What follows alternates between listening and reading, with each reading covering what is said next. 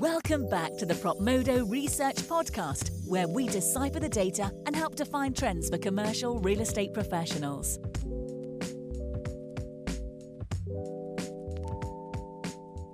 Hey there, I'm Logan Nagel, PropModo's head of research, and I'm talking about our research report, How Technology and Data Drive Smarter Middle Market Commercial Real Estate Broker Strategies.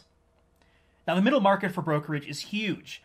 Even if it's the giant transactions, the portfolios, the skyscrapers that often capture the headlines, the middle market is gigantic.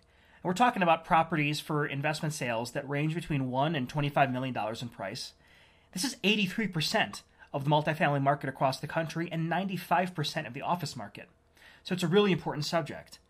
In this report, we look into the characteristics of the middle market, including financing, who the owners are, and average time on market for these transactions.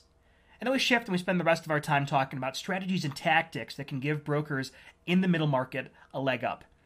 Data uses and avoiding pitfalls in data use. Marketing, social media, crucial components, particularly for smaller properties. And finally, we discuss the impacts of COVID-19 on commercial property brokerage throughout the outbreak. Check out the report.